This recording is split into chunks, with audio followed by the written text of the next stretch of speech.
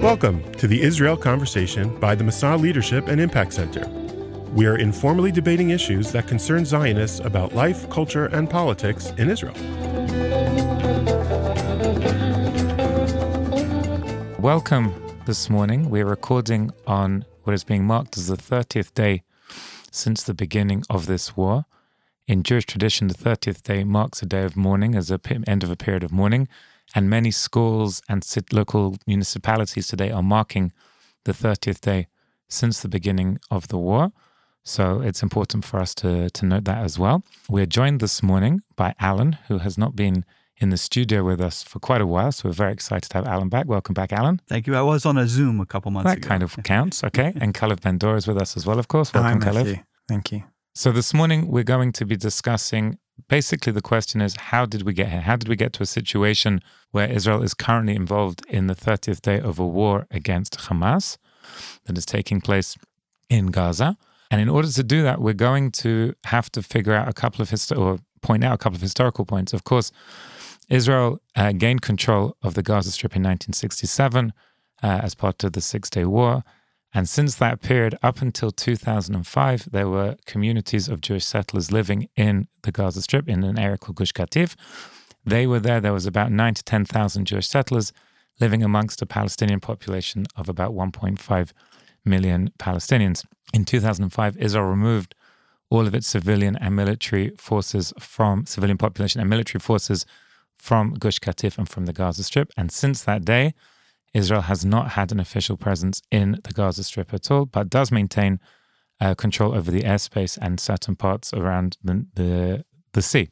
What we're going to be discussing is how did we end up in a situation where we're currently again at war with Gaza. Since the disengagement of 2005, there's been several, I guess we'd call them mini wars or mini campaigns, rounds of fighting. Maybe they've never quite been called wars, but fighting rounds. And today we're in the middle of another one. The question that we're going to be asking, was this down to a failure of intelligence? Was it down to mistakes that were made, like quite small mistakes that led to a massive outbreak of a war? Or is it something much larger than that? Are we not seeing the bigger picture if we just focus on most recent events?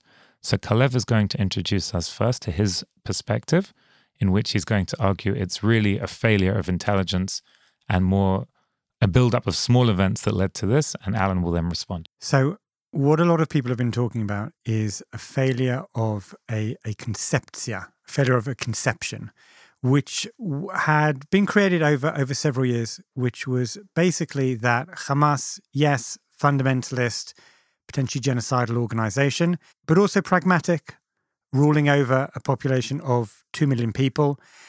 Governance was important to it, and that it could be deterred by Israel, that every few years we would have to have, as Matthew said, a kind of a mini war or an operation. Some people called it mowing the lawn, mowing the grass. We didn't want a humanitarian crisis within Gaza, so we would allow Qatar to send money, and I think at certain stages they were sending $15 million a month in. We were allowing thousands of Palestinian laborers, daily laborers, to come in and then go back home. And the thought was the money that they would bring home would help to stabilize the economy. And that was primarily the conception. The Hamas was primarily interested, yes, it was an enemy in the long term, but in the short term, it was interested in governance. It could be deterred, and it was broadly pragmatic. I don't think there's any question that conception has completely collapsed and been destroyed by the events of October 7th, and we need to think of a new conception. But I'm not going to argue that the mistake can be found in history, as Alan is going to. I'd like to argue something else, and that is two broad points. And I want to start with a short story. I don't know how many people know this or not, to what extent people have been following the news, but on the very early hours of Shabbat morning of October the 7th, Shin Bet have an emergency meeting, first in Tel Aviv, and subsequently, actually, in the south. There has been strange movement spotted around the border between Gaza and Israel. Shin Bet is the internal domestic security services. FBI for you Americans. Okay, separate to Mossad, which does foreign stuff. Shin Bet does domestic stuff, but domestic is also Palestinian stuff. They get together, something's going on, They don't know what it is, have two very, very significant meetings. They do not include the Air Force in those meetings. The head of the Shin Bet sends down an elite force called Tequila to be near the border, many of whom end up subsequently being killed in battles with Hamas. But one point that I kind of can't let go of is that, yeah, it was last minute, but if that intelligence would have been slightly better, or if the Air Force would have been allowed in to those calls, or if Hamas would not have succeeded with their technological cyber attack that knocked out the cameras, etc., and cut the connection between the army and the Air Force and the people on the ground and kind of central command. Granted, if. Okay, but if those intelligence or tactical failures would not have happened, we would certainly not have had something on the scale of October 7th. There probably would have been some sort of infiltration, but there would not have been something on the scale. Maybe it's kind of sad even speaking about this. Maybe the Nature Party, the rave, would have been cancelled. Who knows? But certainly the scale would not have happened. As in, yeah, this was a big screw up, but it certainly could have been alleviated with better intelligence or slightly different decisions. The other argument I want to make is not of the day, but of the year before. And blame will be apportioned out in, I'm sure, a very generous way after this war is over. But I genuinely believe that if another government would have been in power, as in if a government that would not have had a prime minister who was up to his neck in criminal charges, that would not have had Kahanists and very radical right-wingers trying to push I generally call it judicial reform, but we could quite easily call it a constitutional coup, who were so focused on those things that when military intelligence and the army said our deterrence is being eroded and our enemies are watching, the day that the reasonableness legislation was passed in the Knesset, the IDF chief of staff came to the Knesset and wanted to meet both with the prime minister and with government ministers.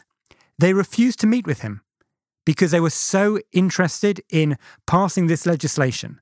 And so my argument is, and I may well agree with some of Alan's points about the history, but even had everything else been the same, but those two things been different, a different government focused on security rather than changing the structure of society, and slightly better intelligence and tactical decisions on the day, I think we'd be in a completely different place.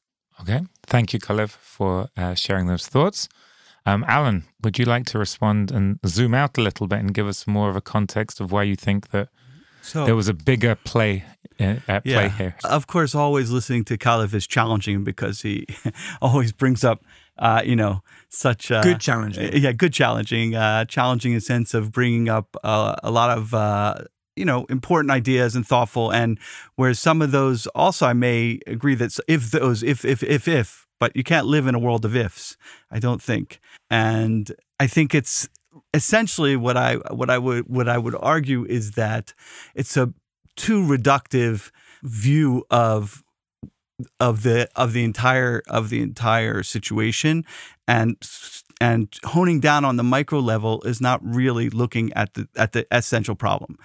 Because it's almost, if you want to say, it's like seeing someone who has a black and blue mark on his arm and saying, oh, he must have just banged his arm. And he keeps getting that black and blue mark, but really there's a bigger problem in the body, right? So you can keep treating that black and blue mark, but you're not taking care of really the entire body. And in here, it really goes back, I think, to the beginning, which is we've got back to 2003 and Sharon's speech. And when he introduced the entire idea of unilaterally leaving the Gaza Strip, which we, of course, today, he called the disengagement plan, and that's what it's been called today. And I would like to read to you from his speech a bit to see where it fits in.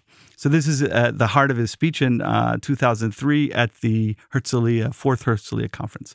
The purpose of the disengagement plan is to reduce terror as much as possible and grant Israel citizens the maximum level of security. I'm going to skip a little bit and to the process of disengagement will lead to an improvement in the quality of life and will help strengthen the Israel economy. We must not harm our strategic coordination with the United States. These steps will increase security for the residents of Israel and will relieve the pressure of the IDF and security forces in fulfilling the difficult tasks they are faced with. The disengagement plan is meant to grant maximum security and minimize friction between Israelis and Palestinians.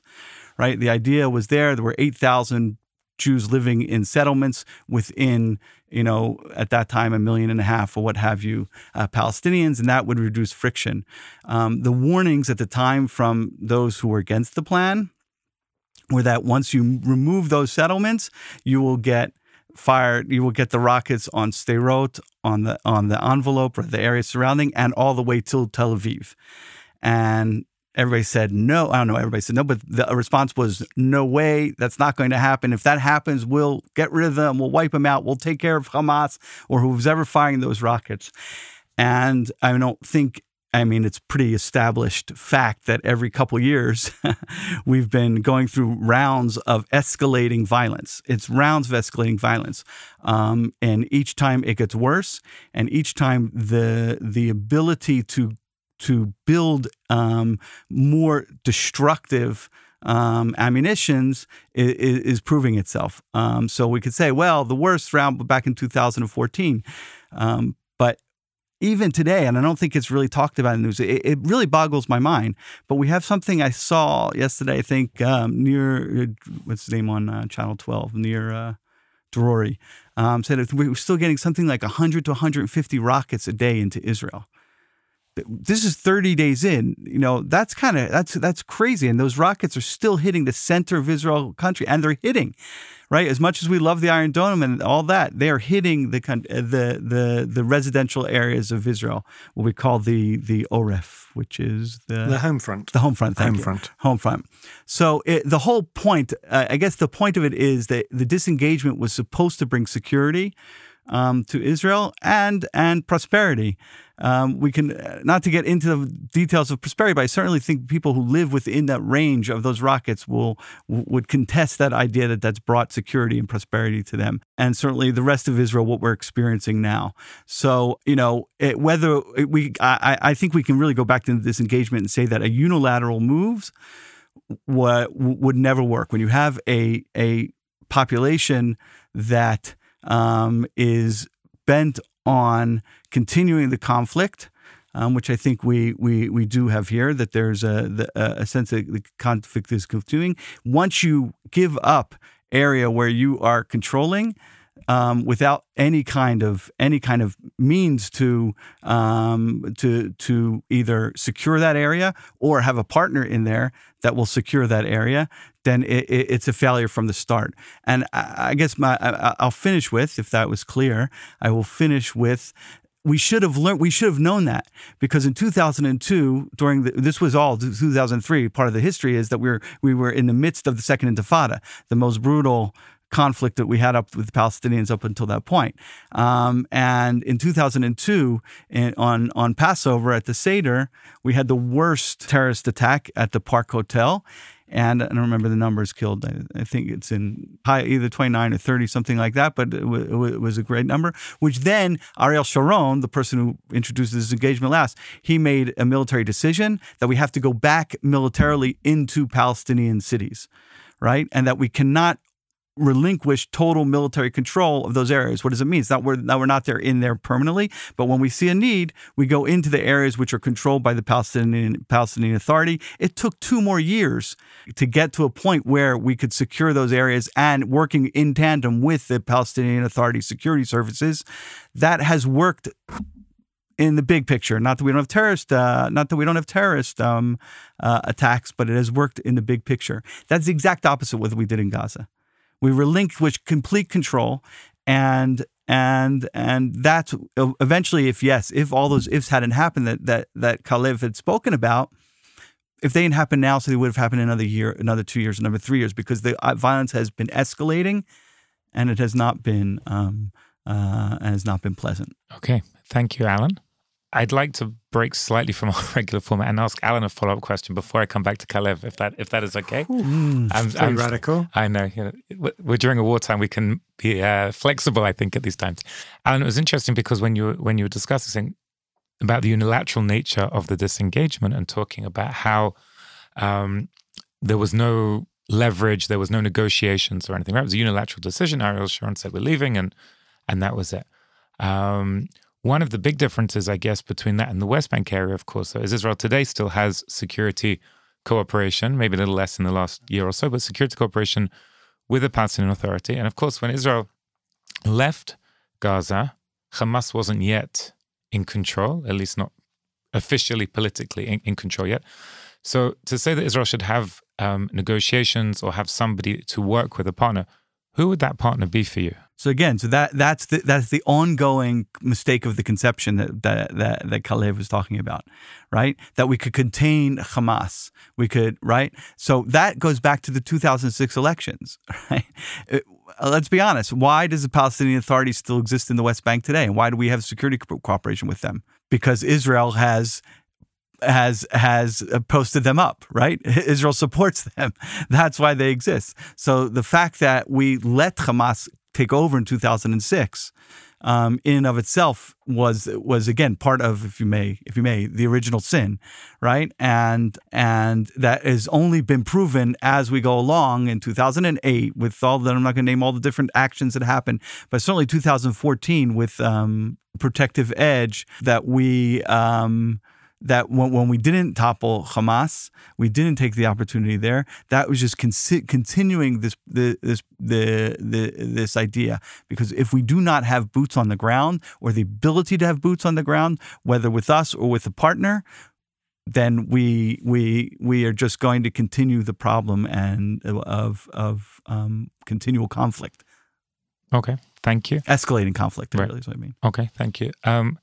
Calev, you mentioned that you feel like part of the failure here was to do with the government being distracted by judicial reform. Before we came on air, you did also mention, I hope you don't mind me pulling something off the record. I didn't know what you're going to be mentioning. Exactly. Pulling off the record, now putting it back on the record, saying that you really feel that without the current government that we have, that this wouldn't have happened to that degree, right? Could you expand on that? If there was, I don't know, like a Gantz, Lapid government or some other kind of political framework happening. How do you see the Bennett Lapid government didn't, right? Okay, like how would you see that would have been different? Listen, it's a great question because I think this could go. I think this actually could be easily argued either way.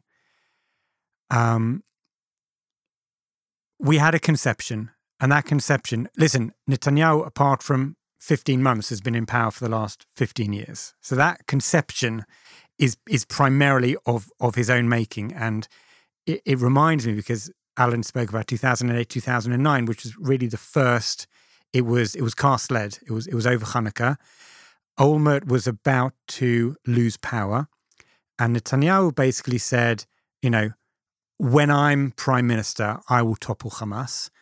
And actually in 2008 would have been a much easier opportunity than in 2014. There's so many. So that conception of they can be deterred was basically held by everyone. And Bennett, I guess to his credit, claims it's true that he didn't want the money to go to Qatar and that was stopped during his time.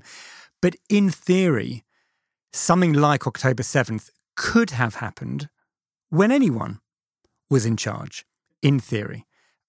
So I'm not convinced necessarily that a Gantz, Bennett, Lapid, etc. would have suddenly made us immune to that surprise attack. But it certainly didn't help that when and you know what? Head of military intelligence and head of Shin Bet and head of the IDF within a year will not be in their posts, okay? Because they've taken responsibility, but they weren't warning about it. They weren't warning specifically about, on October the 7th, Hamas is going to do this. But they were saying that, in general, Israel is considered weak. If you take that, listen, we keep on saying, if, okay? A 2016 paper written by then Defense Minister Avigdor Lieberman basically said, listen, this is what Hamas is planning. It wants to infiltrate Israel. It wants to take captives. It wants to kill as many people as it can, etc. We need to do a surprise attack on them. We need to take out their leadership. We need to topple them. As in, there's many ifs. And in theory, a different government, the same thing could have happened. There's no kind of magic bullet against this. But it certainly did not help that there was a government that had, I think, unarguably taken its eye off the ball. Listen, if you are more right-wing, you might say, well, it was, and actually, so today, actually, in the newspapers, they're saying Netanyahu is looking into, can the reservists' demonstrations be linked to the head of Hamas's decision to, as in, you could take it either way. Also, the protesters were causing a distraction, is the other argument I've heard. Right, listen, I gave a talk to a community, someone who I happen to know is extremely right-wing, said, this is Ehud Barak's fault, and this is the reservist fault, and they're going to need to pay afterwards. So you can view this through at least two lenses, but for me, the government's eye was off the ball. It was focused on shtuyot. It was focused on things that are not important. It was not focused on the security aspects. And that certainly didn't. And a situation was created in that the image of Israel's strength was weakened. That would not have happened with a Bennett Lapid, even Mansour Abbas government. Could it still have happened? Yeah, in theory, it still could have happened because the conception was, we now know, and some people were warning at the time, that the conception was mistaken. It still could have happened, but there were major things that made it more likely to happen and succeed. The fact we have this current government in charge. Okay. So I guess my response to that is yes, however. My response to you is yes, however, as well. So. Exactly. What about the word if? We need the word if in this. Yes, however, if, okay. Right? If it hadn't happened on October 7th, it would happen. There would be an escalating kind of violent, would have naturally been the same way because of this conception. And I will argue that Bennett, in Sukkah, in Protective Edge, he was in the government. He was a minister in the government, and he was pushing to finish Hamas, right? And then he didn't cause a lot of problems. But when he was prime minister, he didn't really put it at the top of his charts. He may be claiming now he was against the money Qatar and everything, but he played when he came into that prime ministership. You're talking. I believe that he still, and he's himself said is responsible for it. He kept that conception going along, and Avigdor Lieberman claims that he Lieberman did, yeah. When he left the government, he was Minister of Defense in 2018, which sent us into this whole cascading political. Yeah, when Lieberman resigns, he explicitly says, I'm resigning because of this. I'm saying, exactly. However, but I want to say about that, however, he joined Bennett's government, and in Bennett's government, they did not put Hamas on the radar to end that, right? And there were rockets. They had an excuse. So to me, I think that once they got into power, they were maybe a little bit more uncomfortable with this conception, but they didn't take real serious actions to change course. Yeah, that's what I would argue. I think it depends how much credit or generosity we want to give different governments. I'm not feeling so generous right now. Right? No, listen, after almost over 1,500 dead now with the war. I think you're more likely to have voted for Bennett than I did. But Bennett, how long was he prime minister for? As in, it's all very well saying it wasn't put at the top. I mean, again, there's enough blame to go around. There's enough responsibility to go around. A government that was, again, Bennett was prime minister, for 9 months He was so busy keeping the government together. I don't think we can really say that the toppling Hamas should have been at the top of his priorities. Even now, by hindsight, I don't think he could. Understanding. I'm saying if you say that security is the major issue facing Israel, the security of the South for sure, and the security of that, then it should be a major thing. If you leave the government, if you're Avigdor Lieberman, you bring down the government over this issue. Why should that not be your major thing? If you write in 2016, we're headed for a disaster. and nothing has been done about that, and you leave the government for that, why shouldn't that be at the top of your... I keep coming back to the numbers. He didn't have the numbers to make that his priority. He just didn't. Oh, you're talking about Knesset numbers? Yeah. Yeah, no, I understand. He just didn't have the numbers. That was the priority. Every 5 minutes, somebody else was threatening to leave the government or leave the coalition. He had to keep that together. That was where all of his attention was focused. Now, whether he should have said, listen, you guys are going to walk off and mess around with me, fine, we won't have a government anymore. But there were rockets during his thing. Yeah. If you remember. That's sort of pointing out. I also think something that you said, and then we need to wrap up in a minute, but something that you said was interesting, that the development of the weaponry, right? The rockets have got more serious. The Hamas have been able to develop more rockets which are firing further. Right? If you remember, like at the beginning of the after the Intifada, it was like Qassam rockets, right? They're like big fireworks. And now things have developed where they're a real threat to the Iron Dome and the real threat to people and homes and property. So maybe part of that conception, the mistake was it gave Hamas time to build up their capabilities as well, right? Something to think about. If I could just throw in right at the end, as we're talking about ifs, a fascinating what if is what would have happened without Iron Dome. When you were describing back, and it is important to think back to the early 2000s, I don't think anyone would have imagined that there would be rockets on Tel Aviv, and we basically more or less would have gotten used to it. People would have thought someone was absolutely crazy. You know, the furthest Ashkelon, I think the warnings were, in the end, it will hit Ashkelon, and everyone said, no, of course it won't. But no one kind of imagined, and in some ways, what Iron Dome gave the politicians and the military space. But that space was used to just maintain and control. And the safe rooms. I'm sorry, and the safe rooms. I guess we're wrapping up, so we don't do. But this is a good another. We're wrapping up in a safe room. Yeah, we're wrapping up in a safe room. Exactly, another. I guess maybe for another time. But the safe rooms, but the same problem with the Arrow and all these other missile defense systems that we have against safe rooms we've had for decades. You would off air, you were talking about the first Gulf War. Safe rooms we've had for a long time. No, we didn't have safe rooms. I remember first Gulf War. Were you here? You had to do. We had to put plastic on the windows because that was really going to stop us in chemical and biological. Right? It came after that because of that. Because you said you couldn't go down into a bomb shelter underneath the ground because it might not be enough time, because of seeping whatever, it's all those things. But so since then, we've all had to spend 30% more when you build a place on a room because to build a safe room. That's okay. Thank you, Alan, for joining us. Thank you, Calev, for joining us. I also want to point out, by the way, we're back at Ben's studio. Ben Wallach Studios in Jerusalem, so it's nice to be back in the studio with Ben. And he loves me hitting the microphone every 3 minutes. It keeps Ben busy, gives him something to do afterwards when he's engineering through the episode. But we hope that this provided an interesting insight and an interesting conversation, something to think about. That's what we try to do here, to provide food for thought. And the food for thought that we've discussed this morning was, to sum up Calev's position, it was just a whole series of mistakes and mess-ups.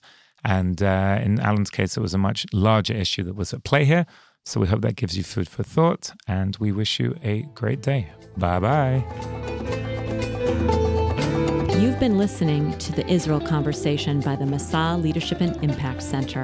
In everything we do, we hope to connect our fellows to Israel as home, that our Massa fellows will feel at home in Israel and understand more about Israel in all of its diversity. We connect our fellows to Jewish peoplehood, to feel an affinity for Judaism and a sense of belonging to the Jewish people. The connection is active and meaningful in their lives. And finally, personal development. And in the case of this podcast, our goal is that you'll be able to use the tools and learning for reflection and future development in conversations about Israel and Judaism. If this episode is meaningful to you, please subscribe and share with somebody that you think it will be meaningful to.